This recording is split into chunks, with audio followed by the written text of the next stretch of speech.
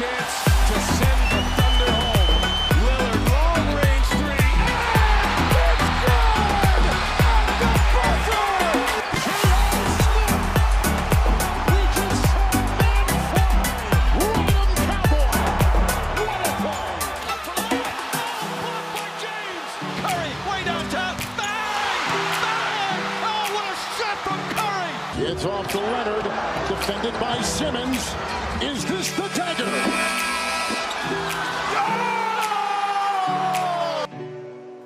Oh, what's going on, everybody? Welcome back to the Swingman Podcast. It's podcast number 95. As ever, I'm your host, George St. Ledger, joined as I am by Louis Halpin and Lewis Howard, as always. It's Christmas in the NBA.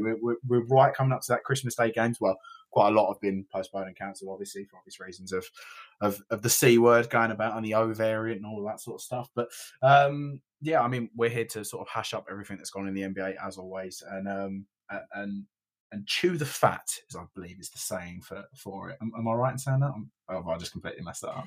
Oh no, that's you got it. Chew the fat is the saying for it. I think we're just going to basically touch on the majority of stuff that's been hitting the headlines in the NBA in the most recent weeks. And I don't know where you want to start. So I'll give the floor to Louis.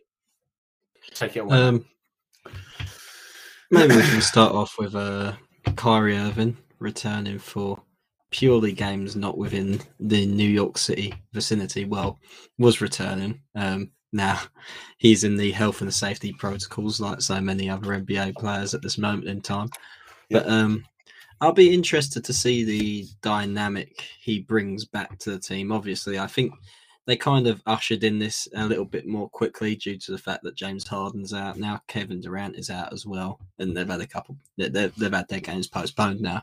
But I think it was probably in the work, in the offing for quite a while. The Nets, for all intents and purposes, are playing really well, even with just KD. And maybe we'll have a little discussion later on in the MVP race because he's kind of made himself the front runner in that with how well he's doing with a slightly more undermanned team, shall we say. But it'll be interesting to see how they integrate Kyrie back in because I think it was probably the overall right decision because they were probably banking on those sort of restrictions that are stopping him playing games right now being lifted by the time the playoffs come around.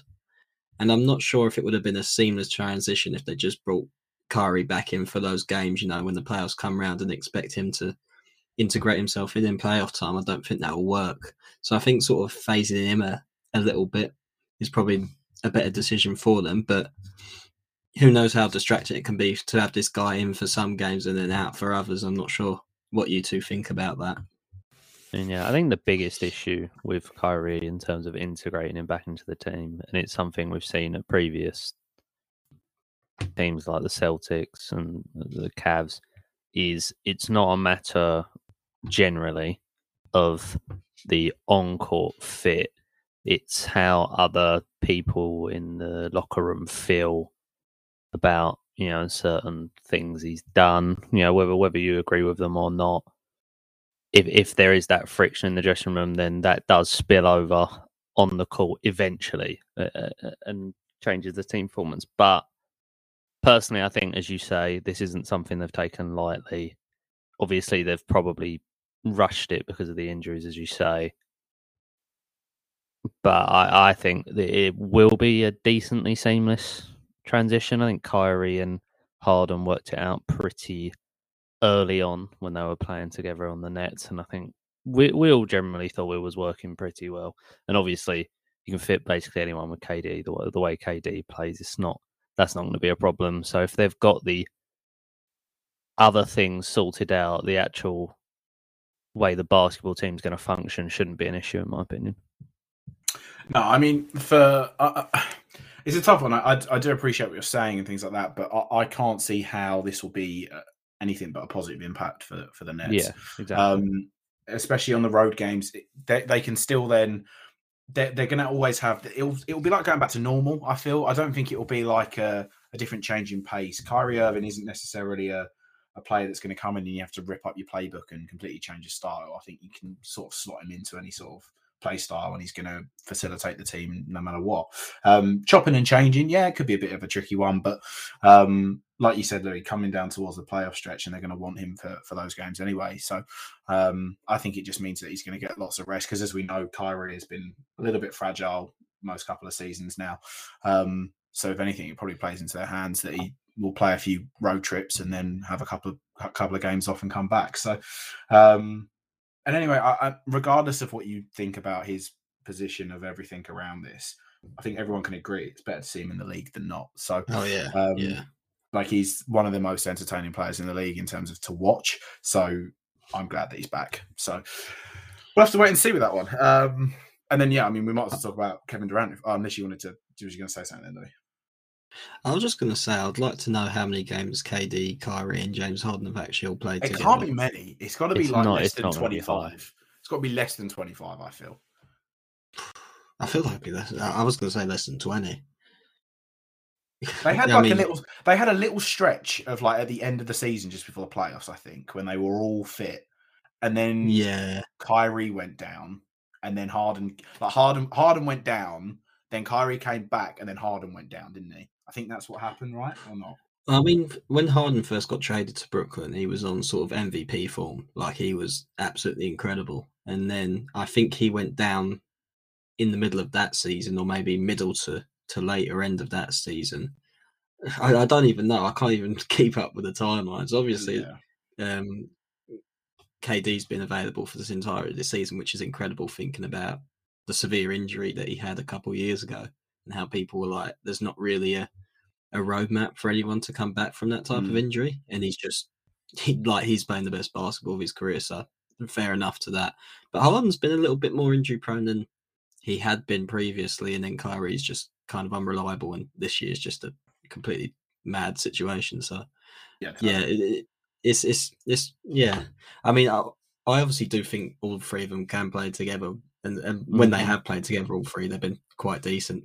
But it's just it's mad to me that they've traded for all these guys or signed them in free agency, and they've only played like under 25 or so games, we think, anyway, together. I'm pretty confident that's right. I think the last thing I remember is they'd played. There was an article in May last year, I want to say, where they'd played 8 games together or something along those lines. So it's not much more than that at all. But yeah, so I mean, if we're staying on the Nets, then let's transition in terms of Kevin Durant and his sort of form of MVP runner. And I mean, for the large part of this season, everyone's been saying about how Steph Curry's the front runner for MVP, but slowly but surely, Kevin Durant's performances for the Brooklyn Nets have put him more towards a front-running case of saying that, well, I mean, Steph's been doing his thing for the Warriors, but do not forget about me over here in Brooklyn carrying this team. Do you think genuinely right now that Kevin Durant is the favourite for MVP? I don't think he's the favourite. I would personally pick him. But I think the narrative that goes along with Steph... I was going to say, there seems to be like this narrative thing with Steph that he's just more favoured in the media, I think, as well. I think he's more well-liked by fans overall, by the media overall. He also did just break an absolutely historic record, which will definitely help him out. He's in the Western Conference, which is perceived and just is the tougher conference of the two. And they're currently second in that, but they've been fighting for that top spot constantly. If you look at just the stats themselves, I would give the edge to KD. And personally, I think when you watch the games and you look and you think who's playing at the highest level of the two, I would also side with KD on that as well. And then you add in the fact that with all the tumultuous time that the Nets have had, he's really carried that team to where they are now, which is the number 1 seed in their conference, albeit it is the East. Louis, what's your thoughts? I think the story aspect of it is quite important, because I do feel like, not to generalise here, but I do feel like Americans buy into that a little bit more than we do over here if we give sort of similar awards. But KD has a really good story. Like I said, coming back from that quite horrific injury, it's not quite the same as Steph, obviously, and I do agree generally he's probably liked in more circles, Steph, I should say, than KD. So I think that does play into Steph's favour a little bit. But it'll depend as the season develops because, KD's obviously out in the health and safety protocol right now. And it depends if he can keep shouldering that heavy load that he has done. I don't think it's probably best for him to do that. I mean, before he's spent time out with self-isolation, I think he'd only missed 2 games. He was 4th in minutes played per game. I just don't think that's really sustainable for a guy, even though he has recovered so impressively from that Achilles injury. I don't think that's really in his favour or the Brooklyn Nets' favour. He should be keeping fresh for the playoffs, though. They said the same thing about LeBron James before the season started, and I don't think that's really happened either. So that will play into things as well. I lean towards, if I had to personally pick it without any sort of emotion, I think KD is playing the better basketball right now, and I think he's been the more valuable player. But, it's pretty neck and neck between them two, and I think Jokic also deserves a mention because he might be playing better than he did last season, and he won the MVP last season. So. Yeah, I think there's a couple of people you can mention after them two who are on teams that aren't performing as well at the moment. But if you look at them from an individual standpoint, they're definitely alongside KD and Steph, if not, a little bit below them. And you mentioned Jokic. As you say, his stats this year to last year are very similar, apart from the fact that I think he's averaging over 2.5 rebounds more than he did last year, while still having similar points, a better field goal percentage, slightly less assists. But the big one is Jokic's current PER so far this year is at a 34.22, which is obviously unsustainable. But we've played a decent amount of games and it's currently at that. And if you look at, just to put it into context, the PERs or the highest PERs in NBA history for a season, it's Giannis with just under 32. So that's an indication of the level Jokic is performing at the moment. Obviously, you have to take into account that part of that is due to the fact that he is the single star now and best player by a mile in that Nuggets team. So literally everything is going through him. Yeah. Because without that, they are just going to fall apart. And the fact they're in the playoff spots right now and in 7th, I'm in that mix from like 5 to 9th, I think it is around that. Everyone's in a few games of each other. Mm-hmm. Is testament to how well Jokic is playing. And then I think you got to look at Giannis as well, because he is also putting up monster numbers. The Bucks are really getting into their stride now. They had a bit of for them at least, a rocky start to the season, but they're really starting to turn around now. And you've got to remember the fact that basketball is offense and defense, and when you factor in Giannis's defense, then that obviously elevates him a lot in that conversation. Yeah, since the sort of quote unquote big three has returned for the Bucks, they've been tremendous in terms of picking up games and wins from it. I agree with everything there. I think the one player that's been left out, and he's never really going to be in the running for this, unfortunately, just because of the numbers. But I still think Chris Paul is, from what he's doing with the Suns right now, of 23-5. They go under the radar still for some reason. It's like this regular season team that somehow can do it in the playoffs a little bit as well. But Chris Paul, for me, is like a dark horse shout for it, but he's never realistically going to be in the running because he just doesn't get the numbers for it, unfortunately. Yeah, there's no way he'll get it. Before he got injured, I thought Devin Booker was playing really well. He might be the best player on that team. But I think Devin Booker's like the score of that.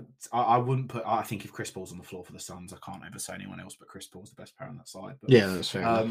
I think Jokic is going to be, unfortunately, a case of that no matter what he does this year, he's going to get the sort of Steph Curry treatment from a year or so ago, where he can put up all the numbers he wants, but you're not going to win MVP in a team that's not good enough. So it's what it is. So I think the sort of the locks right now, like we've said, are between KD and Steph, and then you've got Giannis now that's starting to really kick on with the Bucks. But yeah, look, MVP talk at this time, I quite enjoy it. Everyone likes to talk about MVP, but there's still so much left of the season left to play. It's almost redundant. Before we do move on, we can bundle the conversation in both of them. Shock of all shocks, I'd like to talk about the Lakers. And it's not panic stations, but Anthony Davis has gone down with a sprained MCL, I believe it was, which is like 4 weeks for most people, but probably 8 weeks for Anthony Davis. Are we sort of with LeBron's? LeBron hasn't been out of shape and out of form, but there's obviously then been questions of now, like he is at his certain age now. How much longer is he going to keep doing it for? No one's ever going to be stupid enough, I think, to sort of start betting against LeBron, especially in a playoff game. But, with everything that's going on with them, the fit of Westbrook, it was quite nice seeing Isaiah Thomas come back and everything like that. But how much of a doubt now on sort of what's the ceiling for the Lakers this season? The ceiling is always with LeBron. You can get to the NBA finals. Like that is always a potential ceiling. But I didn't like this team before the season started, and I don't think I've really seen anything that's proved me wrong so far. I just think they look disjointed. I think they've lost all forms of. I think what made that Lakers team that won the championship a couple of years ago so great was their perimeter defense, and maybe their defense just in general. But perimeter wise, I think I'm looking at guys like KCP, Caruso, not fantastic players by any stretch of imagination, but they really locked down on defense, and I think that's what won them that game against Miami, where it looked like they might mount a comeback at the very least. They just lost all that completely, and they've replaced them with guys who just can't do that. I mean, Carmelo can't defend. Russ has never really been able to defend. And, you look at Caruso kind of balling out in Chicago. Well, when they can actually play games again, at least. But, bringing all of that stuff to Chicago, and you realise that's entirely what the Lakers missed, their defence. And on the topic of Davis, even though he's injured right now, I don't want to kick a man when he's literally down. But he's put in a lot of weak performances this season. I mean, I'm not sure if you saw this as well. It's just a clip. I think it was Evan Mobley, actually, of just him, like, backing into Davis, like, not afraid whatsoever. And I don't think Davis is really striking people with the type of authority that he has done previously. Even though he's bulked up, and he has done, he's like, people aren't really scared to go at Anthony Davis that much. I think, and I think it was Cat was the player. This is what I was going to say. Was it Cat? Well, there's one that I don't know. There might be a Mobley one. There might be a Mobley one as well, but the one that I saw was Karl Anthony Towns sort of backing him down and then just putting the ball in, and then giving him a he's too small and sort of no. Yeah, he gave a little he's too small, and it's sort of. I mean, look. He was in his moment and in his jam. But if you're Anthony Davis, you can't be letting Karl Anthony Towns do that to you. Like it doesn't matter if it's a regular. It doesn't matter if it's a preseason game. You can't let that happen. So, no, it does feel a bit strange, and I will totally agree in terms of Anthony Davis' performances this season have been somewhat surprising, I'd say. But the Lakers in general, I mean, the under bet on the Lakers this year, I thought was unbelievable value. And it's so far, 30 games in, it's been absolutely proven to be the case, because I don't think getting anywhere near 55 wins this year. Yeah, I'll be honest. For this season, at the least, I'm definitely out on the Lakers. And it's interesting because the narrative at the start of the season was, Westbrook, well, it was one of two. It was either you thinking, they've signed another star, multiple time all-star, fantastic top 75 player of all time in Westbrook to go on with AD and LeBron. They're going to be able to figure it out. And then it turned to, Westbrook's playing terribly. They can't do anything with him. But as of late, when you look at them, Westbrook's, they're still having issues fitting them all together, but Westbrook's not playing bad at the moment, I wouldn't say. And the narrative has more gone towards looking at AD. And I think a lot of people have criticised Anthony Davis. I know Charles Barkley was one that did, because of how highly he valued him. And I think a lot of what he said was completely valid. And the thing that worries me with Anthony Davis is, you look at the stats he's put up this season, it's like 23, 24, and 10. And it's a pretty decent field goal percentage, better than he's had for the last few years. And so you look at that and you think, oh, yeah, it's not that bad. I don't know what. People might be overreacting, but when you watch him play, the scary thing is it looks like all the injuries that he's had are translating not only to how he plays because they're affecting him physically, it looks like they are now affecting him mentally as well. And you talk about defense, he just looks like he's not putting in the effort or doesn't want to get banged up when people like Cat are going at him. And it just looks like the effort isn't there because I don't know how highly you lot rate Anthony Davis, but he should be in the top 5 MVP conversations every year. Really, he is that kind of talent, but it's just not showing. And he's putting up some decent stats still, but when you watch him play, he looks like, especially defensively, a shadow of what he used to be. So, And I hope that he gets over not only because the physical injuries, obviously he can't help, but I think he needs to try and get over the mental aspect of it as well to get back to playing like he can play. Are you well? Sorry, it's just so I understand your point here. You're saying that you think he's changing his game because he's worried about getting injured or not being himself because of that. Changing his game is going a bit too far, I think, with it. But it looks like he's playing scared or worried of getting injured. Is what I'm saying. That's aggressive. Yeah, he's not playing as hard as he should be. But you know, like then I totally see that, and maybe it's a case, and maybe it's a case of just sort of he's holding back, trying not to be injured before. Like there's in his head, these are unnecessary games at the moment. But yeah, and he might not. He might be worried about lasting the full season. Yeah, I agree, and it's obviously easy for me to criticize someone who's playing the NBA every game when I am obviously not doing that, but it's just because I rate him as high as I do. I want to see him perform at that level, and it's just not happening at the moment. That's a fair point. I think I was just going to say I think he's definitely a little bit less aggressive this season, but I've never seen him as a very aggressive player. I think you said about Charles Barkley criticising him at the moment. He's criticised him for years for not, having that. I think they call it like a killer mentality or whatever. It's hard sort of stuff to measure, so I don't want to go too much into it. But yeah, you do see that a little bit with him sometimes. And I'm just talking. It all comes down to an eye test, obviously. But I think it's looking at it this season. I think it's even more than just not having that killer mentality. I think it's something else at the moment that he really needs to get over, and I really hope he does because I rate Anthony Davis so highly. Totally, 100%. I mean, that's sort of what I wanted to talk about with the Lakers. I mean, I can open the floor up to you two. Is there any burning topics that are on your mind? Maybe we should talk a little bit about Zion. Yeah, I think that's the easy transition to make from this. Yeah, so I mean, so Zion's out for I think it was 4 to 6 weeks now. I'm not quite sure what. It's not a broken foot. He's just got it's just a contusion. In the foot, and I saw he's had an injection to promote bone healing or bone regeneration or somewhat of the other in terms of it. But it's now been quite a lot of stop-starts for Zion in general since he's joined the league. There was a little bit of criticism that went Zion's way sort of in the off season of how well he takes care of himself and if he's really dedicated towards the league and whatnot, which I think can be seen in two ways. One, it can be seen as quite unfair. You don't know the whole ins and outs of the story of it.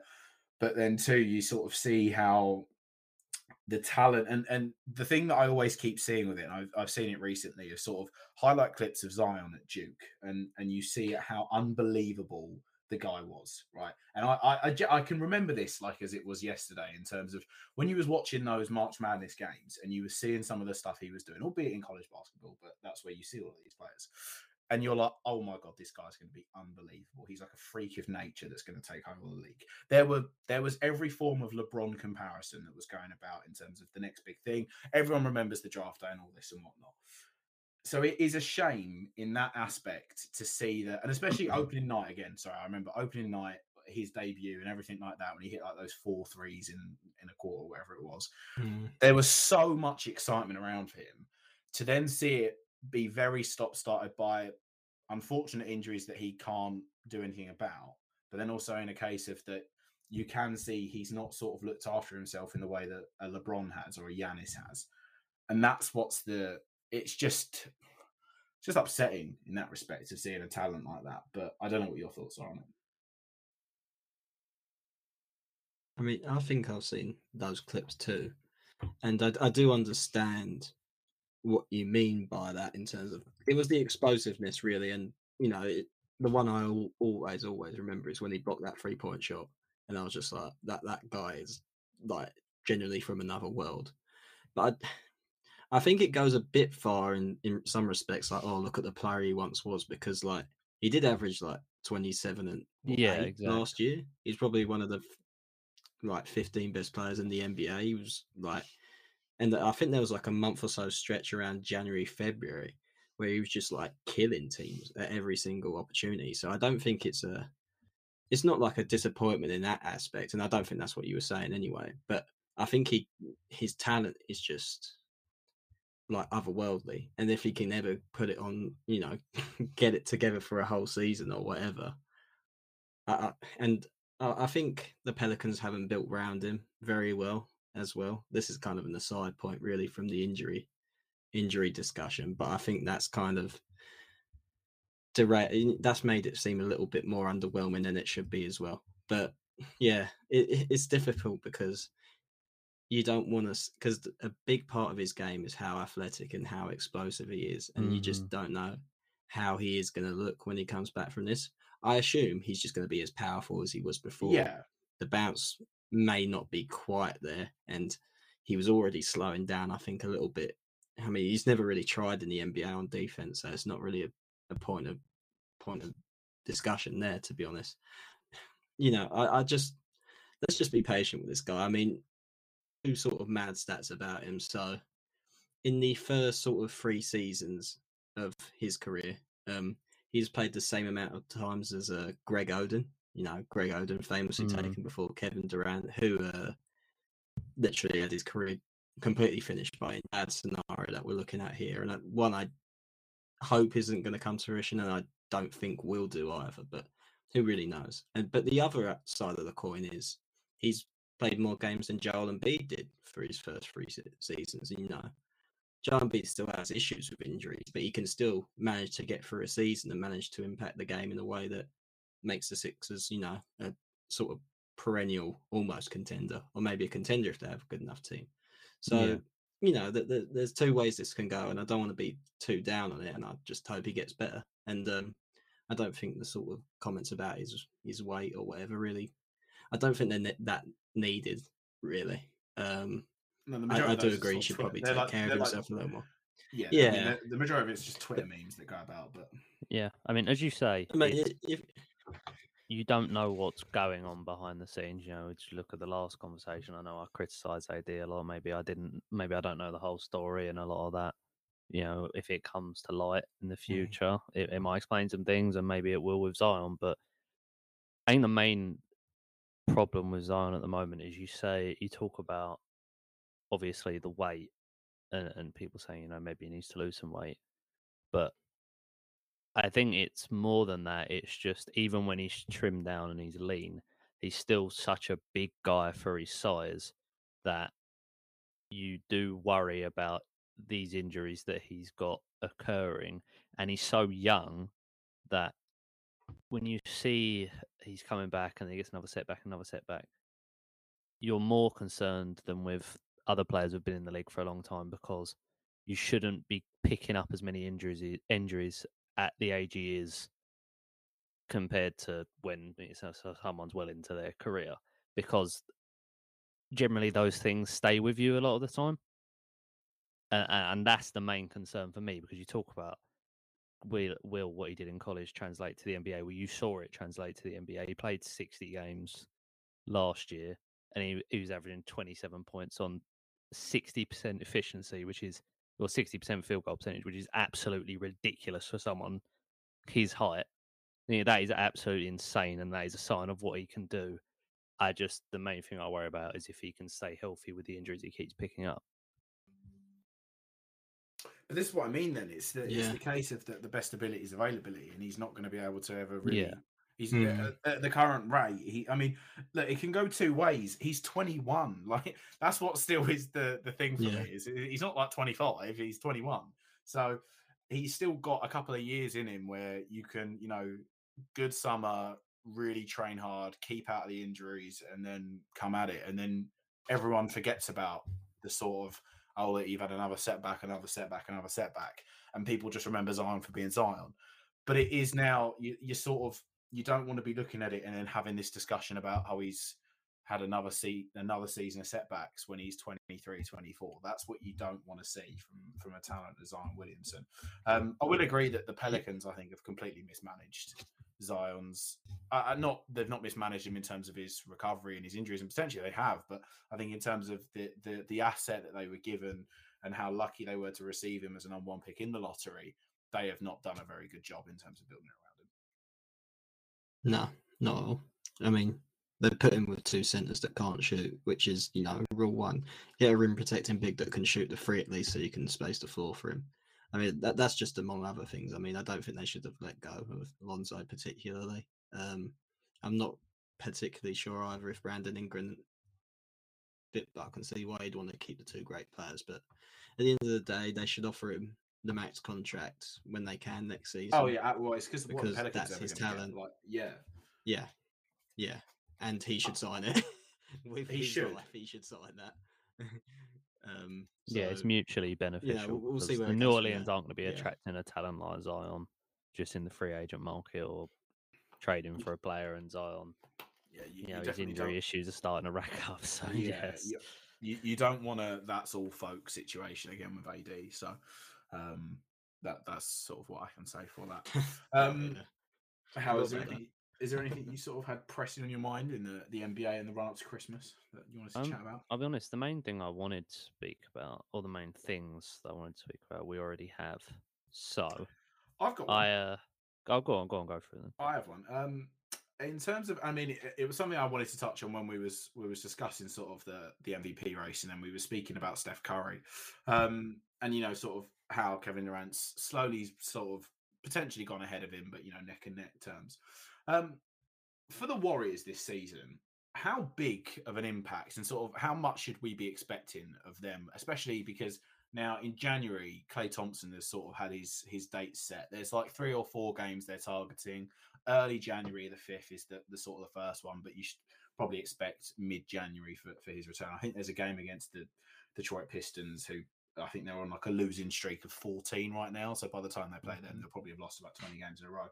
Although that said, the amount of times I mention teams on losing streaks, they then sort of pick it up like the Rockets did. So by the time they play the Pistons, they could be unreal. But how much of an impact should we be expecting Klay Thompson to have on the Warriors? And then is that then pushing the Warriors right into contention with NBA Finals, or are we? I mean, I think much to expect. I think the Warriors are in contention now. That's what I mean. If Klay was not there, that's what I mean. They're in contention now, but then when you throw Klay Thompson into the mix, like with Klay, it is finals at an absolute minimum.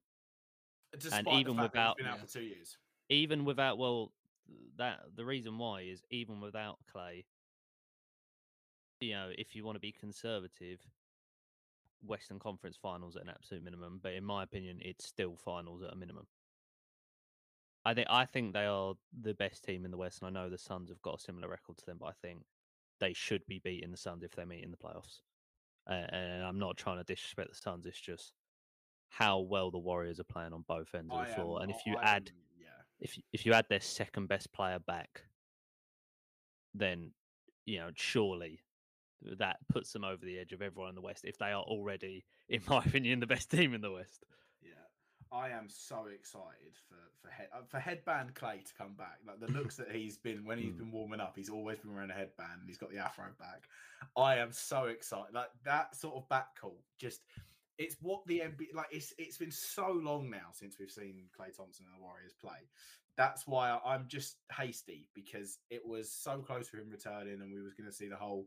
Because at the end of the day, I mean, like. I want the Sixers to do well. I'm not like heart-bound upon the Sixers winning and everything like that. I enjoy watching all the teams in the league. But that's why I want to see all the players back, and all the best players in particular.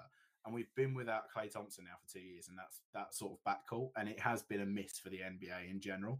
So yeah, I mean, I just can't wait for that. I don't know what the Christmas Day games were set as. I think it was was it a Lakers Clippers, or did they give it as a Lakers Warriors?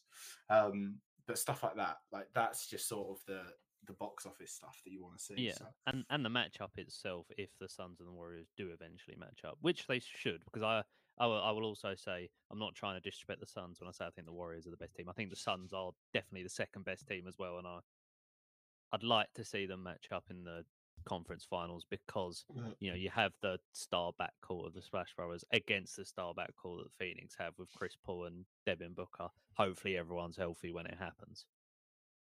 Well, you asked about the Christmas Day games, George. Suns Warriors is one of them. 10 o'clock. Oh, okay, cool. In British time, anyway. Got the Bucks, Celtics. Yeah, see, you got that's the Knicks and the Hawks. But there's no. Yeah, see, the Knicks and the Hawks have been so good, but there's no Trae Young, so there's no sort of. There's that rivalry there. That Trae Young is not there for the spice of it. So but the rivalry. The funny thing is, the rivalry isn't between the Knicks and the Hawks. The rivalry is between Trae Young and Knicks fans. So that's the real rivalry. And the TikTok. I can't remember the account or whatever it is that does all Side the Talks. The Side YouTube Talks. account, That's it. yes, Yeah. And everything that comes out of that after those games was brilliant, and we're not going to get that. I mean, the Christmas Day games are always sort of like a thing that I look forward to, especially sort of towards the evening. You're absolutely slummed out from a big Christmas dinner, and you can just stick on the NBA, and it's just great in terms of it's great viewing from it. Normally, it's a Christmas film before it, and then you can sort of be like, "Now I want to put the NBA on now." It's normally been the Bucks actually of Christmas Day games. So from the last few ones I remember watching Bucks Celtics. Yeah, Bucks Celtics. It might have been a Bucks Celtics that I watched a couple of years back. So the Celtics are losing that one. Yeah, the Celtics are losing that one. But I mean, this is the sort of time of the year now where for me, I mean, the NBA at the start when it picks back up, and I'm really excited for the start of the seasons of every NBA season because trades have happened, players are at new franchises, and everything's moving about, and the NBA's returning after the hiatus break. But when it gets to Christmas, that's where I feel that I start to get really, really hyped for the NBA because there's Christmas Day games, then you've got the trade deadlines before February, then you have All-Star Weekend, and then it's the run off, and then it's the run into the playoffs, and then you got the play-ins and everything. Play-ins. And then I mean, we sometimes we get together and we watch regular season games every now and then as a sort of the guys on the podcast and our graphic designer. But time-wise, that is an extremely difficult thing to do. Time-wise, that's why it's a bit tricky. But sort of around All-Star break, and then especially with the playoffs, the NBA tailor more towards, as much as they can, I'd say, they tailor more towards a global audience. So it is possible for us to sit down and watch an NBA game together, as opposed to watching rerun highlights in the morning and things like that. So that's when it gets a little bit, because as much as you can follow all the news and everything, it's not the same when you're just watching it live. That's just what it is. It is the case for it. So less investment. Yeah. I was going to ask George before we finish, what's your personal deadline for when the Sixers should trade Ben Simmons? So we've managed to get a Sixers Ben Simmons trade. Oh yeah, might as well. I think that it will happen. Do you know what? I can't even say because it's such a bluff from the Sixers currently that I don't really know what's happening. I would be as equally surprised if they kept him as if they traded him, I think is what I'd say. I can't see them keeping him. I can, because they're not going to, unless they get an offer of a top, I think it was top 15 or top 25 player they wanted. Unless they get a top 25 player involved in the deal, I just don't see Daryl Morey doing it. He's that stubborn.